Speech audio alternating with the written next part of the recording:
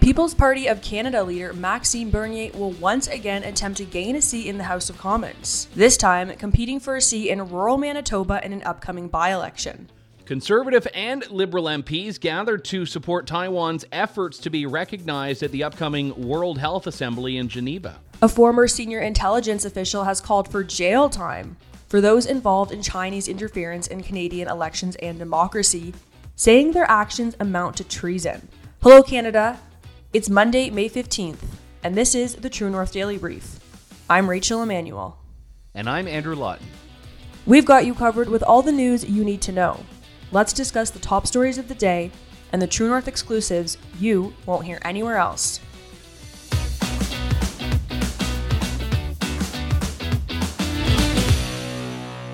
Voters in 3 provinces will head to the polls next month, as Prime Minister Justin Trudeau announced on Sunday that 4 by-elections will be held on June 19. One of those seats is the Manitoba riding of Portage-Lisgar, where People's Party of Canada leader Maxime Bernier hopes to win the PPC's first seat since he lost his Beauce seat in 2019. Bernier will be running to replace former Conservative Party interim leader and Portage-Lisgar MP Candice Bergen. In an announcement, Bernier pitted himself as the main opponent to the Conservatives, his former political home.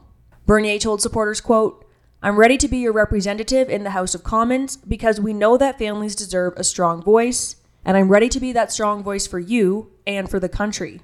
The Conservatives have nominated longtime political staffer Brandon Leslie to run in the riding.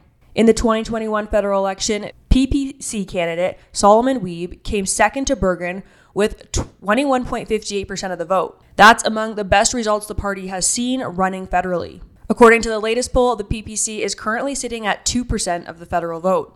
Bernier has run unsuccessfully in York Centre in 2020 and Beauce in the 2019 and 2021 federal elections. Trudeau also called by-elections in Winnipeg South Centre, Oxford, and Notre Dame de Grace Westmount. Andrew, this has been getting a lot of talk. A lot of people are saying this is going to be a test for Pierre Poilievre's leadership of the Conservative Party. However, when we look at the numbers, Candice Bergen won the last election with about 53% of the vote.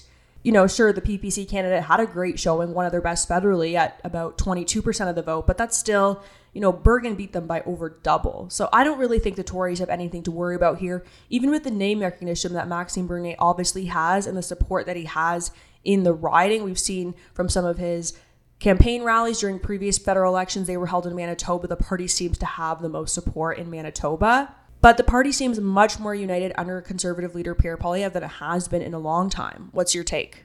I think that'll be the big question. 2021 was midway through the pandemic. You had Justin Trudeau advocating for vaccine mandates. You had a lukewarm rejection of that from the Conservatives and Erin O'Toole. And the PPC, which had really been for much of the pandemic the only party, at the very least the most vocal party, that was actively campaigning against vaccine mandates, lockdowns, and restrictions. So I think that the circumstances have changed significantly between fall of 2021 and spring of 2023. And I think it will be interesting to see, and I think very important to see, what happens to the PPC vote in that riding. Does it go up? Does it go down? Does it maintain? Because the big question that a lot of political observers had after 2020 is, was this PPC rise from 2019 to 2021 a blip, or was it part of a longer-term growth that this party is seeing? When we talk about this vote being a test of Poilievre's leadership, do you think it could actually spell trouble for him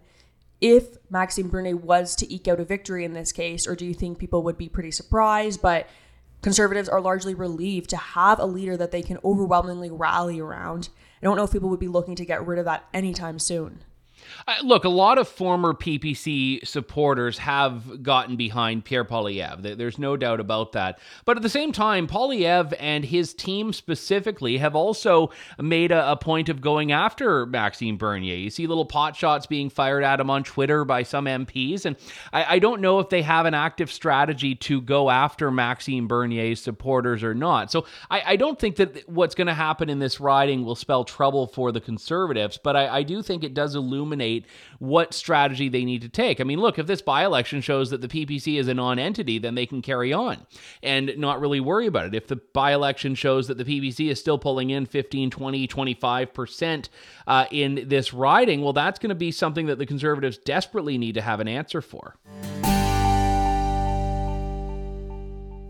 Not often that Conservatives and Liberals will get together on the same causes, but several members from both parties were joining Taiwanese leaders in the GTA on Saturday at a call for Taiwan to be given observer status at the upcoming World Health Assembly in Geneva. Speaking to True North, the Director General of the Taipei Economic and Cultural Office in Toronto, Jinling Chen, said that excluding the Taiwanese people from joining the World Health Assembly is unjust, unfair, and dangerous to global health issues. He said that he wants the Canadian government to back Taiwan's call to be a part of this body, which will be assembling in Geneva in just a few days' time.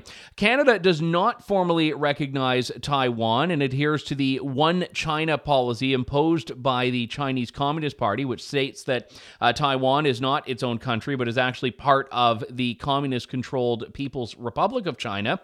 At the event, Liberal MP Judy Scrow told True North that politics is a big contributing factor to the debate, but she said Liberals and Conservatives at the very least can get together to support Taiwan's presence at the World Health Assembly, if not Taiwan's recognition as a sovereign state. Liberal MPs Salma Zahid and John McKay were also there, as were Conservative MPs Michael Cooper and the Deputy Leader of the party, Melissa Lantsman. Lantsman said in her remarks that the Conservatives and Canadians need to do everything to support Taiwan and its support of human rights, liberty, freedom, the rule of law. And she said that includes standing up for the participation of Taiwan in the World Health Organization.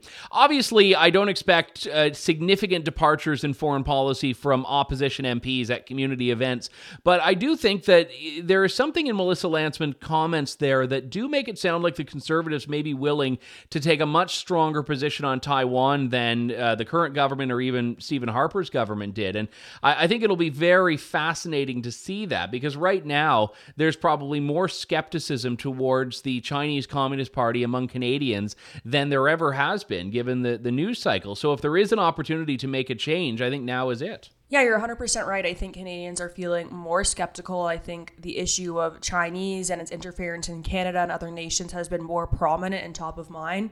Just this weekend, we received the news that it looks like there might be more secret Chinese police stations operating in Canada. It seems they open just as quickly as we can shut them down.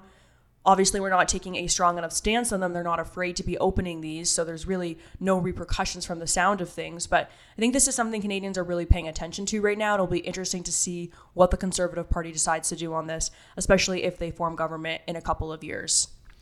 Foreign policy is important, there's no doubt about it, but do you think it actually gets votes? Do you think that a party coming out and saying, we're going to recognize Taiwan is going to, get the votes of anyone who's not Taiwanese? No, I don't think so. I especially don't think so in Canada. I think we noticed a little bit more interest in foreign policy in U.S. That was something that Donald Trump was really well respected for, his sort of America First focus and his bid to remove the states from foreign wars, things like that. But I don't see that same sort of interest in Canada. I think it goes along with a little bit of our Canadian apathy, so to speak. A former senior intelligence official has called for jail time for those involved in Chinese interference in Canadian elections and democracy, saying their actions amount to treason. The comments were made last week by Michael Jino Katsuya, the former chief of CSIS with the Asia Pacific desk. Juno Katsuya testified before the House of Commons House Affairs Committee and said that the allegations detail actions that are, quote, close to treason. He added, quote, there needs to be jail time because we're close to treason here, literally.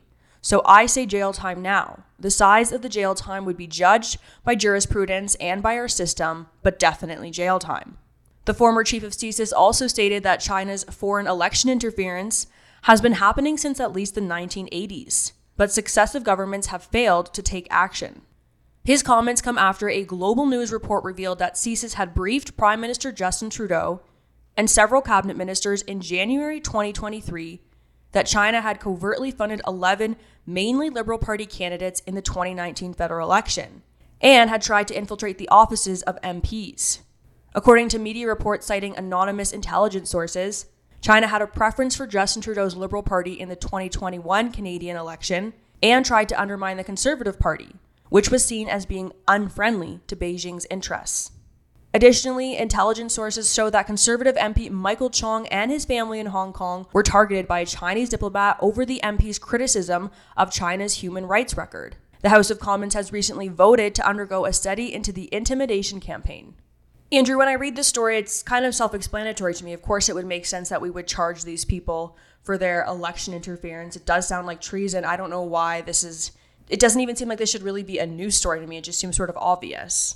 Well, I think that you touch on something very important there. This feels like it's newsworthy because we don't look to be dealing with anything remotely close to action or justice. I mean, right now, the only person that's ever been named and given any sanction by the federal government on this has been the diplomat that was expelled last week, which in and of itself came at the end of a very long process. But we need to be looking at all of the people that are operating in this country on behalf of the Chinese Communist Party, whether it's the people that are infiltrating government, whether it's the people that are funding research and infiltrating labs. The lack of transparency on the entirety of Chinese interference and infiltration in Canada has been astronomical as of late, and I don't think that's acceptable. So, when someone comes out and says the obvious, that is actually kind of bold right now. And we were just talking about the Chinese police stations that are once again opening in Canada. I think that is indicative of the fact the Liberal government isn't taking this seriously. Our government isn't prosecuting the people involved with it.